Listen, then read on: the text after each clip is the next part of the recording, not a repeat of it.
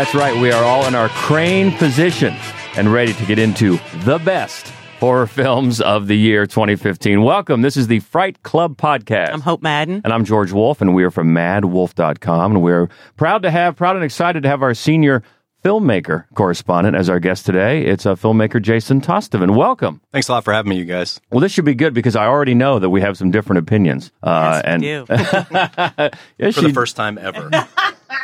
Yes, we do, with a little veiled contempt in your voice. I heard it. But they're good ones. They're good ones. And right away, we want to thank Bridget Oliver from last week. That's right, our senior Old Lady Bush correspondent. Note to self, no longer are we letting correspondents choose their own labels. That's right. Much to my disappointment, I would say.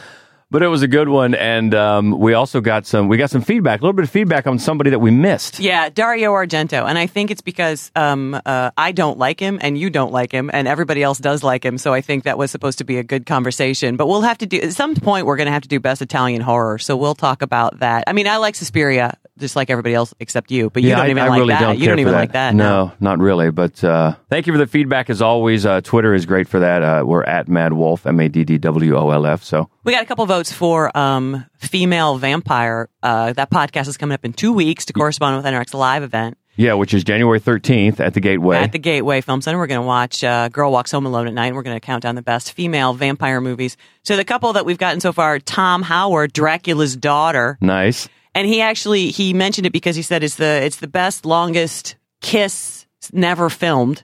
I'm going to have to figure out what that means because off the top of my head, I don't know what he's talking about. But it's a theme that I'm against it because Brandon Thomas recommended From Dusk Till Dawn for a specific dance. I want to lower expectations. This is not going to be a strictly girl-on-girl podcast. There are some vampire movies with female leads where it's not just about, like, hot sex action. So, and that topic took about 2 minutes to go in a direction that Hope didn't like it to go. So keep those comments coming is what we're saying. Not hot lesbian sex. Well, I'm not saying zero. I'm just saying maybe, right. Maybe one suggestion that is not strictly that. Okay. This is America, I thought. All right, so we'll get into the top. We got five. Do we narrow it to five? No, we have Fuzzy Math 6. Fuzzy Math. We have a Kiwi tie. All right, at number 5, from New Zealand, it is a Kiwi tie. It's Deathgasm. You know that evil heavy metal that your parents hate you listening to? You know those lyrics about hell, demons, and doom? What if I told you it's all real? I know. I was there. My friends are losers, so we started a band. I translated those pages. Now, people are turning crazy. Like, possessed crazy. You know, I'm not even sure I'm in the right tuning. Brother to steal. Yes, turn it up to 11. It is rock and roll mixed with slasher horror. And a lot of fun as these guys find a killer chord, a killer piece of music that just wreaks havoc on the town. New Zealand horror tends to be very funny. They're very good, droll, goofy, funny humor, and they're very good at it. And it comes from a history with Peter Jackson. Really was the first Kiwi filmmaker to make horror movies, and they were all very funny. And Deathgasm is really following in that, I think. I mean, the humor is the driving point, and it's a bunch of just unlikable, unliked high school boys who decide to be in a metal band because that's what you do. And it works out pretty well for them once they discover the Black Hymn. You know, it mocks all of the sort of paranoia about, like, you know, Ozzy Osbourne music from back in the 80s. That's what I and it thought. does a great job with that. It was one of those that I thought when I saw it was, yes, this is so obvious because of those paranoia fears about devil music and devil worshiping, and then to take that and build a film around it, which reminded me, it wasn't as good as Shaun of the Dead, but its pacing and the way they did a lot of their shots reminded me of Shaun of the Dead. Yeah, I think it obviously enjoyed that movie, as everybody does. But one of the things I liked about it, unlike Shaun of the Dead, it gets mean. You know, I mean, it gets mean. It takes a turn. There are some people who maybe aren't affected and they get killed anyway, which I thought was one of the funniest bits in the movie. You know, let me tell you what I liked about Deathgasm. What I liked is it was really gory, and it's been too long since we've had a proper what if metal was really about summoning Satan. It's been too long. It's been probably 2 decades, 3 decades since we had that. And frankly, I think we should have that every decade. I don't. At least. We have to have that reminder at least once every 10 years to be careful about the music you listen to. It didn't shy away from the gore, which I loved. And I think as a filmmaker myself in my spare time, one of the things I really like about this movie and some of the other ones on your list is that it really built a following on the festival circuit first. Really where it built its market was with people who love genre movies and horror movies and indie horror movies. And then that word of mouth kind of took it forward into the more mainstream. I mean, there are lots and lots of people who never heard of Deathgasm. But those who did, most of them, I think, probably heard it word of mouth, which was really exciting for me. I love that. Okay, so we do have the fuzzy math, the second half of the Kiwi tie at number 5, What We Do in the Shadows. When you get 3 vampires in a flat, obviously there's going to be a lot of tension. The trouble with being a vampire is you have to be invited in. Come into the bar, please. $4. You can walk in. Will you invite us in? We need some fresh blood. Hi, my name is Nick. I've been a vampire for 2 months. Nick, why don't you use the front door? You want to draw attention to this house, You've got a whole documentary crew following you around. You will not eat the camera guy, maybe one camera guy. When you're a vampire, you become very sexy. Jermaine Clement. You know, I don't think that there's anything he does that I'm not willing to sit through and be happy about. And I was a little concerned about this because it's a mockumentary, which is pretty played out at this point, I think, and it's a vampire movie, which is also pretty played out at this point. So I was a little concerned by it, and then just fell immediately in love. It is adorable and funny, and Jermaine is really great, and the werewolves are the best thing about it. It's like every time I thought to myself, oh, okay, this has gotten a little cute and safe for me, then they would introduce something else that was hilarious and kept my attention. And I loved the werewolves so much, and I loved that Peter, the oldest of the vampires, was patterned on my beloved Count Orlok. That was the best. But more than anything, it was just a clever, funny, sweet, fun movie. It's barely a horror film. It's only a horror film. There is a bit of a bloodletting, not a lot, but it's clever and fun. I actually heard that there was some talk of a werewolf spinoff that was going to be called What We Do in the Moonlight. Well, let me say, I wanted to love it, and I wanted to be happy with it, and I wanted to sit through it, and I did neither. I accomplished neither. I am. Well, it's good to have goals. Right? Yeah. I set the bar high, George. I love Jermaine. I love the team behind Flight. I loved Flight. I did not like this movie, and I went in.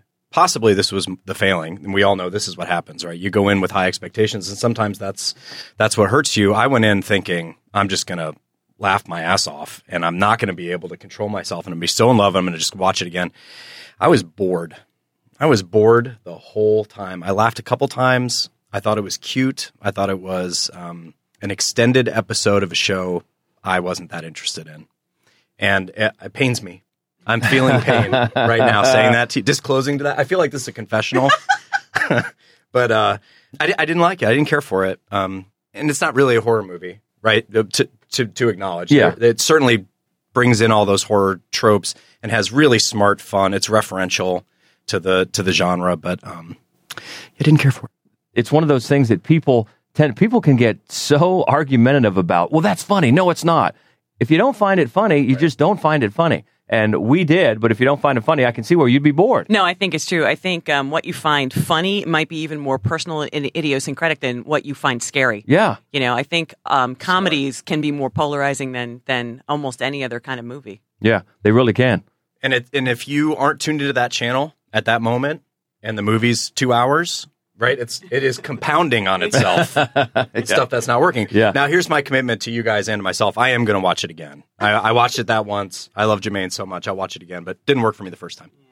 Before we hit number 4, though, Jason sent us his list, his top 5 list, and there were a couple on there that didn't make the final cut, and I figured we could just pause and talk about those for a second. Yeah, and very quickly, just to your background, I know you are a filmmaker, and the ones I've seen, the last one I saw that you did, which I enjoyed very much, A Way Out, was not, so you don't deal strictly in horror, because that one I'd call a thriller. Yeah, you're right. I'm really a genre guy, and my training in watching is horror. I grew up in watching horror and, pulling the VHS cassettes out of the rental place by their cover art. And but the movies that I've made so far, really, I haven't made a straight horror movie. They really are sort of horror tinged thrillers and dark dramas. And the other thing I'll tell you is I'm leading marketing and communications at Gateway Film Center, which I'm very excited by. However, since taking over that responsibility, I see far fewer movies than I saw before I worked with a movie theater. Well, you work at the theater, you're going to see all the movies. Yeah, no, it, as it turns out, it doesn't work that way. But I do have to thank both of you for what you're doing. George, you have to use this, or I'm going to be upset. Okay. But what you guys are doing for horror and for the horror community can't be overstated. Well, so between this podcast, the live production, and then generally the film critic community with your reviews is really important. So thank you for doing all that stuff. Well, we really appreciate that. And I have to throw most of that goes on Hope because she's the mastermind. Well, I was she's the trying brains. to be polite, but I agree with you. I just put together. I edit. I'm the sound guy, but she's the brains behind this. I mean, I don't know though if people are going to realize you've won a ton of awards. Yeah. I mean, a ton of awards. I remember actually the first he won was a 48-hour film fest back in the day, 1,000 years ago. The first time that I met you because I covered it for the other paper where we both worked. But since then you've taken your films on the festival circuit and won more awards than any other Central Ohio filmmaker. Is that right? Yeah, as far as we can tell, it's really, you know how it is. It's like it's the Wild West out there sometimes. But no, we've been super lucky. It's really, people say this, but I mean it. We have an awesome team working together. But yeah, we've had a lot of success, and we're looking forward. We're going to make our next feature here soon. Nice. Well, you're a perfect person to have talk about these films, and especially getting to your list that didn't crack our list, Hope's list. Look at him back away. If you didn't like it, neither did I. But there were some good the good titles on the ones that you had wanted to talk about. Thank you. I love that. Let's talk about a couple that I had on my list that didn't make your final list. You want to start with Cub? Maybe we can start with Cub. Yeah, Cub we did like. In fact, I think it was the setup was great. The lengths it went to were great, and then it kind of lost us at the end. You know, just with you, like What We Do in the Shadows, it may have just been anticipation. I saw this trailer like probably 8 months before I saw the movie and thought, oh my God, I cannot wait to see that. Because it's like your campsite slasher, except that everybody that's going to get picked off as a child, that's what it looks like in the trailer. And I'm like, oh my, by another child. I'm like, oh my God, I'm so in. And they delivered in a lot of respects really well. The lead, the little boy, was wonderful. You just loved him. But then, you know, once things got rolling, there's a third act twist that really disappointed me. Although they do make a lot of excellent choices, like really you didn't expect them to go there kind of choices that I appreciated. And I thought the performances were great. But I don't know. There was a whole part of it that I really didn't care for. Another one on your list that I actually did enjoy was The Visit. Yeah. So I come from maybe a different angle than you guys do, which is I'm also very deeply interested in the production of the movies. The Visit was really interesting. Of course, Shyamalan returns. Further interesting for me because he went the Blumhouse route. So Jason Blum is a producer who's making a lot of money, making very inexpensive movies, working directly with directors and giving them a lot of creative freedom. Shyamalan initially declined to go that route, thought more about it, went away, self-funded The Visit. So he spent his own $5 million to make this movie, then took it to Jason Blum. They edited it together, and it was released. And I thought Shyamalan proved again that he can really edit a sequence. There are a couple sequences in that movie that were as scary as anything I have seen this year. Now, he couldn't get out of his own way in the third act. I think we can all agree on that.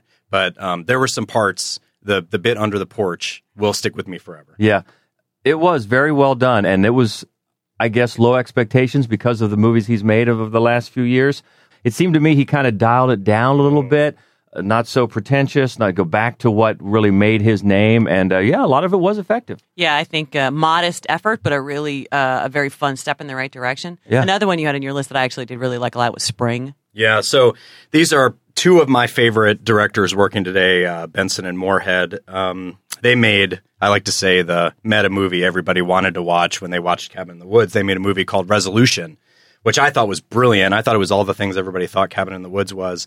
They made this movie called Spring this year, which is like a romantic horror-y. But it is so beautiful and so tense and so touching and also kind of epic in scale. I mean, there's this ending that you can't believe is the ending to this movie. But it was really wonderful, and it's great to see what people can do when they're given the freedom to make the kind of movies they want. I really enjoyed it. I think they mix genres better than maybe anybody else out there. I mean, because they don't stay completely true to any individual genre, but they bring in 2 to 3 in everything that they make, and it's just fascinating to watch. And it is. Spring is a gorgeous movie. Yeah. I'm glad you brought up Resolution because I really like that one. Yeah. I like that one a lot. But one that, boy, we didn't like at all, that a lot of people did was on your list, was Headless. So when I make up my list at the end of the year, I make up theatrically distributed a list of theatrically distributed horror features. Of course, Headless did not and will never get theatrical distribution. It is a gruesome, dark, gross, morbid, horrifying movie made by some folks in Indiana who are turning out really interesting, super independent horror right now called Forbidden Films. They made a movie called Found, I think 4 or 5 years ago, that took the festival circuit by storm. Headless did the same thing this year. It has made a lot of lists, top lists. I think that it is misunderstood. I think that people see it for the gore and don't appreciate really what they did for the slasher character.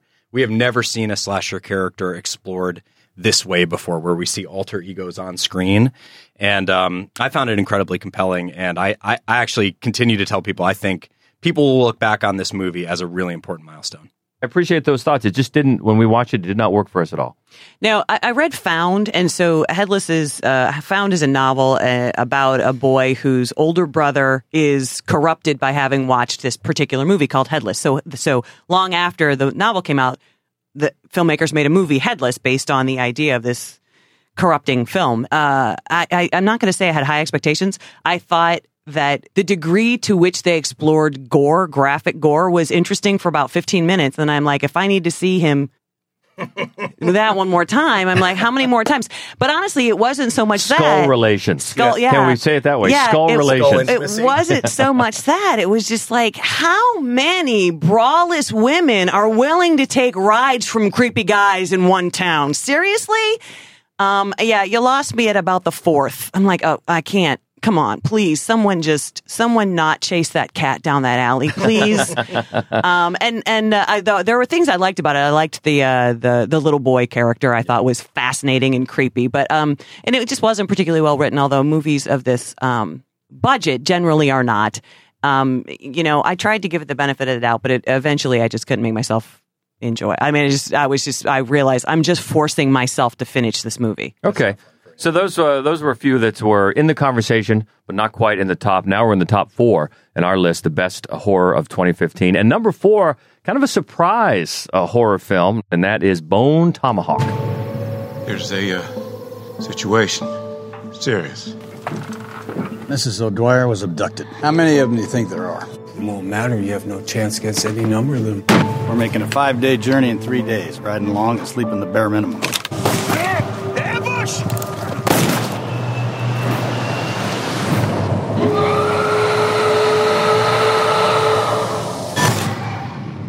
Okay, so Bone Tomahawk, what a surprise it was, first of all, right? So it is a Western, but it is a horror cannibal Western. And it has one of the most intense, gruesome scenes maybe ever committed to film, or in this case, to a digital card. And I got a couple quick stories I want to share with you to make you further appreciate this movie. Of course, Kurt Russell is in it. And Kurt Russell is also in a Western for some reason that's getting a lot of attention right now. The name escapes me. The Hateful Eight. 2 quick stories. One is the people who did the Foley. I assume everybody knows Foley is when you do the after recording sound. So you go in a studio somewhere and you break carrots and you smash melons to make things sound like body parts. Those people made themselves sick making this movie, making the Foley for this movie. Actually made themselves nauseated. That's a thumbs up right there. The other one I want to tell you is, so you look at this, it's a Western. All the traditional wisdom about filmmaking is you don't make Westerns. They don't sell and they're too expensive. Somehow we've got a mini renaissance of Westerns right now. This year was great. But the way this one got made is pretty amazing. Kurt Russell really loved the script. The guy who wrote it has only one other credit, which is A Silent Blackout, which at some point we should all talk about anyway, because that's a popular topic for horror folks. One of the producers that was stewarding this movie had his parents murdered the same month that his wife gave birth to their twin daughters, was stewarding this movie and was so like needed this movie to get made so bad that they got 100 no's. He finally wrote the check himself to pay for production. Wow. Now, the good news is it has made money. And so he got his investment back plus some. But that is what it took to get this horror Western by a virtual unknown made. Wow. And all the time, I just thought Kurt Russell is going, I got this beard left over from Hateful Eight. What else can we do? Yeah. In a nutshell, a woman gets kidnapped by some quote-unquote savages. Kurt Russell is the town sheriff. He leads a posse, which includes the woman's husband, who is injured, off to confront these savages, try to get her back. And they do find the savages, and they are fearsome. And what transpires after that takes it into the horror genre.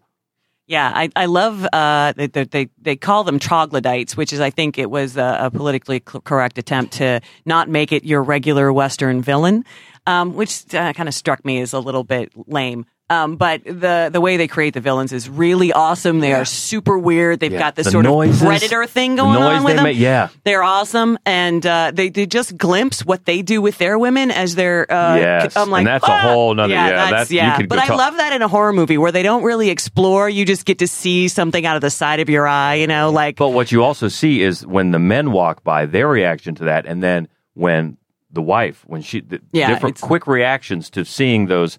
what do you call birthing women or whatever? Is very interesting. But Richard Jenkins, as always, is so great in this movie. And they really do. They conjure honest to God Western, archetypes that you're familiar with. But because they're very talented actors, they invest them in real character. I mean, two things. And Patrick Wilson is great once again. Well, Matthew Fox, who I have never liked in anything. Because he sucks. Is good. I was really impressed by him, and I love the dialogue. Yeah, it was true, I think, to the time period of the film, and it makes it seem stilted at this point. But I think that it is supposed to be like when you listen to Shakespeare, it doesn't sound like regular dialogue. So yeah, I think one of the things I liked the most about it was the dialogue, because it is sort of stylized and it's meant to sound that way. I think he really struck a tone and kept it for just about 90% of the movie. The writer-director, and that for me is gets you an A every time. One thing about the villains, they are so savage and so terrifying and so horrible that they really needed to get their just desserts, and they didn't quite. That was the only thing for me that I watched that third act and thought, man, I needed a nuclear bomb to go off in that valley and know that they were wiped out in excruciating fashion. Well, you can probably, if you haven't seen the movie, you can probably guess what bone tomahawk. It's a bone tomahawk, and go from there. So it's really good, and it was a great surprise. That always adds a little bit extra when you're just totally taken out of the blue by a movie like that. And you come out, wow! And that's sort of what this was, at least for us. Yeah, I think so. And that is number 4 on the best of 2015. Moving up to number 3, we've talked about this a lot. It's Good Night, Mommy. Mama,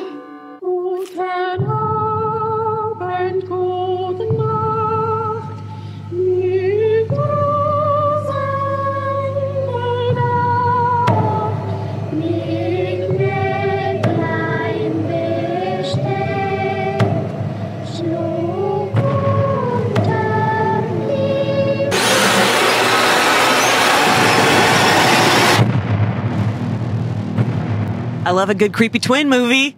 It's this one is so much fun, and it's so just beautiful and hypnotic to watch, and it just strikes this sort of dreamy atmosphere right off the bat, which is necessary for the film to I think sustain itself throughout.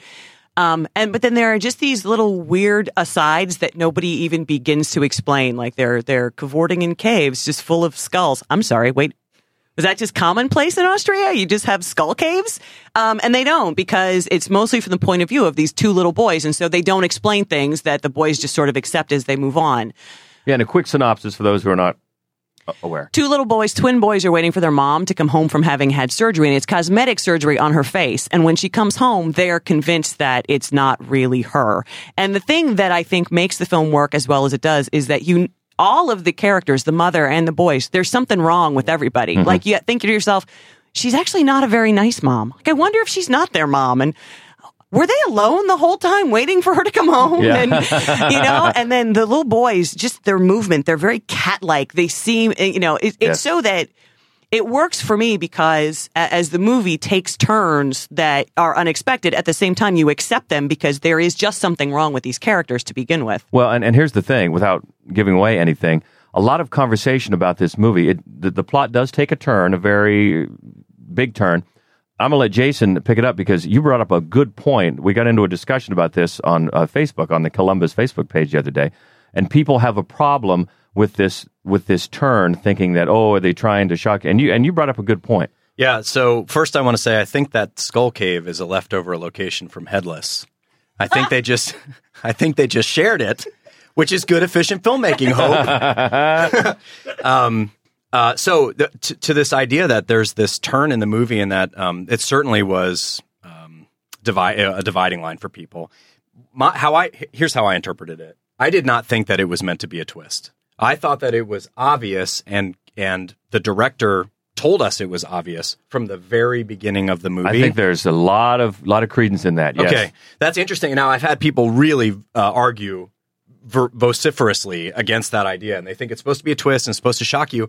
I don't think it is at all. I think it's obvious from the very beginning, and I thought that really lent the first half of the movie its really profound creep factor. That and the stuff you talked about, which is their body movement. They're so feline and predatory and sneaky. Yes. And then how isolated they are. Those wide shots of that sweeping meadow and the pond, and to your point, where is everybody? Where was Mom? Was anybody there before Mom got back? Yeah. And where is everybody now? So, and then when the Red Cross workers show up at the end, and they're just walking in to the house, and is that how we do things here? And and where is everybody? But it's beautifully shot. Yeah. I loved how it played with identity. That's really always very scary. I wish it had kept the tone it had in the first half. For the first half of the movie, it was my favorite movie of 2015. Wow. Yeah. Okay, and then after that, not so much. Okay. So that's number 3, and number 2 is one again. Well, of course we've talked about these movies a lot because that's what we do. We talk about the horror movies, but one that is especially a favorite of Hope's, I know, and she even got to talk to the director. It's The Nightmare. Okay, so The Nightmare is a documentary horror movie, which I don't know has ever been done before. So let's just start with that. It is a horror movie that is a documentary. It is shot in a narrative style, which is really exciting. And this guy, Rodney Asher, is one of my 2 or 3 favorite working directors right now. He's a documentary filmmaker so far. He hasn't made a narrative. But this movie is about sleep paralysis. And this was number 1 on my list. So we don't disagree that much. No. We loved it. It was number 1 on my list. Here's why. As a horror fan, if you have a horror movie that can infect you with a real-life boogeyman, you win for that year. Yeah. And the science says if you watch a movie or learn about sleep paralysis, you are measurably more likely to get sleep paralysis. Right. It literally infects you. And there's a point in the movie where it pretty much tells you that. And when we were watching it, you talk about a movie, the old cliche is, I was afraid to go to sleep. No. We were afraid to go to sleep because you just like you said, when you're watching it and you think, oh my God, does watching this movie mean that now I'm going to get this or have the possibility to get this? It's terrifying. It is, absolutely. And it was a very close call for us between 1 and 2. It really was, because this movie is fascinating. It's fascinating. And the way he builds it and the way he participates in the conversations. I mean, it would be very easy to make this film very much like his Shining documentary, where you're just sort of mocking the subjects, but he clearly is not. And he obviously goes into these with a very open mind, which allows you as an audience to have an open mind about what's happening. And he finds tender moments and funny moments, which I think he doesn't have a heavy hand about what's terrifying. And that makes it more terrifying because these people are so human. Yeah. Regardless if some of their claims are very bizarre, but I think he's trying to show all of the different options that people cling to when they're trying to explain why they have this particular phenomenon. But yeah, it's a genuinely terrifying film. Yeah, and he did Room 237 about The Shining. So any quick little, you got to speak to him about this movie. Any quick insight? Yeah, I actually asked him to Facebook friend Jason when I was talking to him. Yeah, and I have in my notes here, weren't you supposed to push that through for me? Because Hope, it didn't take. Come on. It didn't, despite my repeated friend requesting of him. I spelled your name for him and everything. He seemed very genuine. I want to say, if you didn't watch Room 237, watch it. If you did watch it and you didn't care for it, watch it again. I think it's misunderstood. It's really about the people. and the fact that they come up with these theories. It's not about the theories about the Shining. That's what I think. Yeah. And it's funny. We think it's about film criticism because that's what we would think it is about. But I mean, it's a brilliant film about film criticism. And the funny thing is, there are so many others that he didn't even address. You get on the internet, you can find people have many, many more theories about what The Shining means. So it's a fascinating movie. Check it out if you haven't. But number 2 is The Nightmare. And number 1, boy, this just came on out of nowhere and took all the horror community and everybody by storm. And I've seen it pop up on a lot of not only horror lists, but best of movies of the year period list. And that is It Follows. This thing, it's going to follow you. Somebody gave it to me, and I passed it to you. Wherever you are, it's somewhere walking straight for you. All you can do is pass it along to someone else.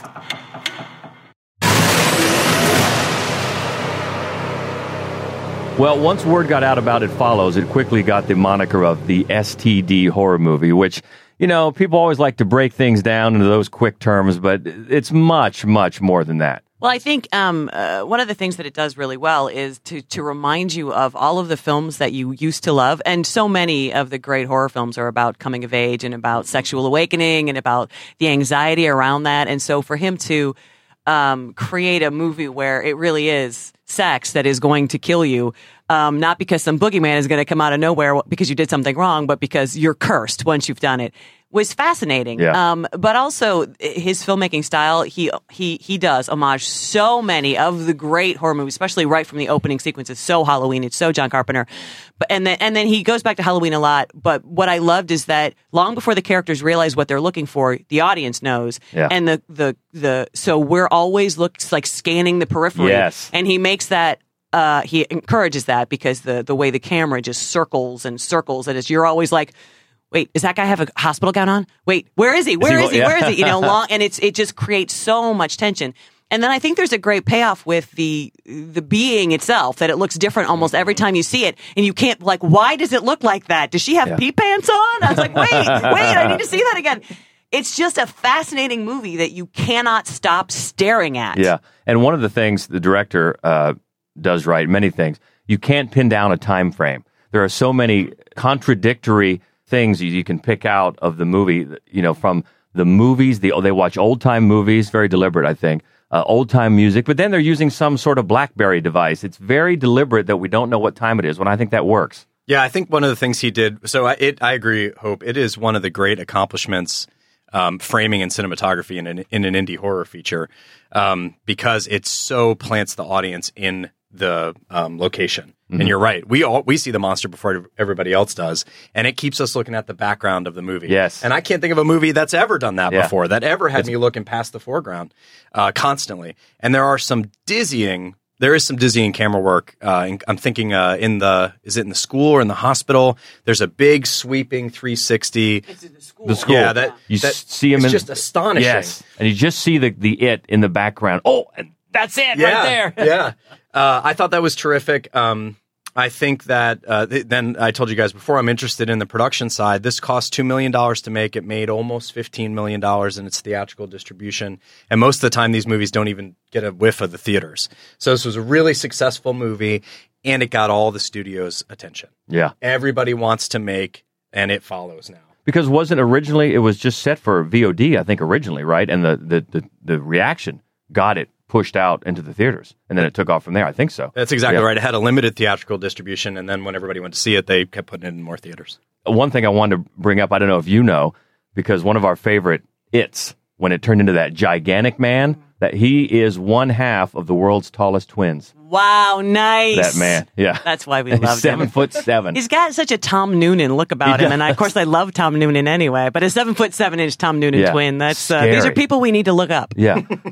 I love a good giant. You love a good twin. That's right. That's like a merger made in heaven. Right. And one of the other things people really seemed to like about this movie was the score, which was done by a group called Disaster Piece that had done, I think, just video games. Is that what? And the director, David Robert Mitchell, was a fan, and they did a great job. That's one of the best scores, I think, of the year. Yeah, no, I think so too. Cinematography and score can do a lot to elevate a film, but also I think his whole style while he clearly really loves horror films, his approach, especially with the acting, was just like an independent filmmaker. And I think for that reason, he got much better performances from the actors, and there was a lot more chemistry on screen, but among the actors than what I think you generally see in a low-budget horror movie.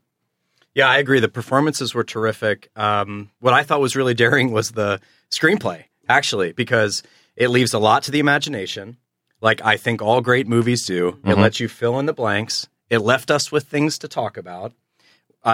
We have to have a version of this where we can talk about the ending. We have to have like a spoiler alert podcast. Because that was a really divisive, I think, moment in the movie, and some people loved it. I'm one of those. I thought it was perfect. I thought it did homage without, it did sensible homage. It did what would kids in this situation really do? They'd probably do something like they did at the end of this movie. I'll tell you, my last bit on It Follows, other than I loved it, was I do this thing in movies where I try to encourage it to end at the right place. And right when it's sitting in the theater, right, the first time I watched it, right when I thought to myself, cut, right there, cut, it did. And it was, for me, the perfect ending, the perfect way to end the movie. I was really excited and left us talking. I also loved how it began. I mean, that first quote-unquote kill was amazing. Wow. You're like, wow, that's uncomfortable. And so it does, but after that, you're right. It does leave a lot to your imagination after that, which you can always conjure up more terrifying things on your own, inside your own head. So I think it did a lot of both of those things. But yeah, ended well, ended in a very, we're going to talk about this later note, which I have no problem with. Too many people want things just wrapped up tidy, and that's seldom good. Especially in horror, I think. Yeah.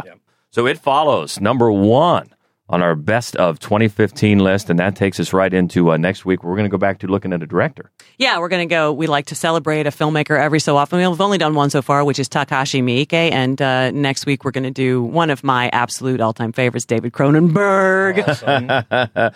So Jason Tostovan, our senior filmmaker correspondent, what do you have? We know you're working at the Gateway Film Center, but as filmmaking-wise, what do you got cooking? Yeah, so my writing partner, Randall Greenland, and I are writing a feature for some producers in New York right now, and we are putting together our pitch package for our very first feature. We should be attempting to get financing for that in the next month. We have some meetings lined up, and wish us luck. Yay, good luck. Yay, good luck. And we'll see him at the Gateway. And are you on Twitter, Facebook, you want to plug? Yeah, I'm on Jason_Tostovan on Twitter, and on Facebook you can follow our movie endeavors at Hands Off Productions.